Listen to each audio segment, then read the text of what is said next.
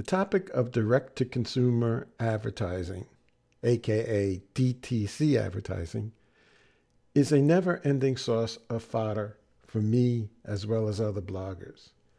I'm especially fond of those silly ads that feature characters like Bubble Guts. Supporters of this type of advertising often cite the educational benefit it provides to potential patients.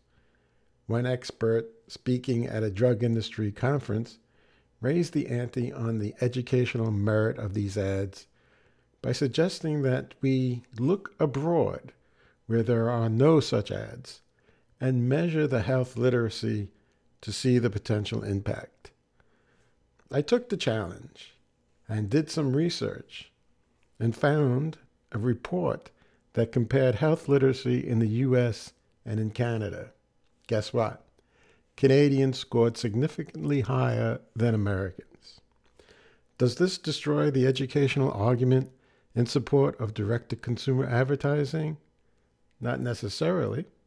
There is a difference between health literacy and being educated about a drug.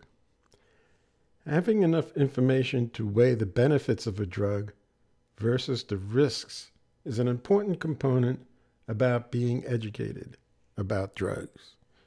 Critics have suggested that DTC ads overstate the benefits and play down the risks.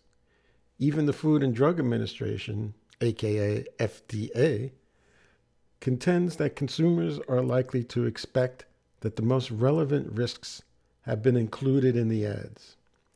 Of course, we all know this is not true. That is why in 2009, several members of Congress tried to place restrictions on DTC ads. Representative Henry Waxman, for example, wanted to give FDA the power to bar consumer advertisements for newly approved drugs until they have proved safe in the real world. More recently, the high price of drugs has become a hot button issue for critics of DTC advertising. Back in November 2015, the American Medical Association, aka AMA, famously tried to kill off direct-to-consumer drug ads by urging the government to ban the advertising because it inflates demand for new and more expensive drugs, even when these drugs may not be appropriate, said the group's chairwoman, Dr. Patrice Harris. Most of these efforts to ban DTC ads outright have failed because corporations have a First Amendment right to free speech, according to experts in such matters, i.e., the Supreme Court.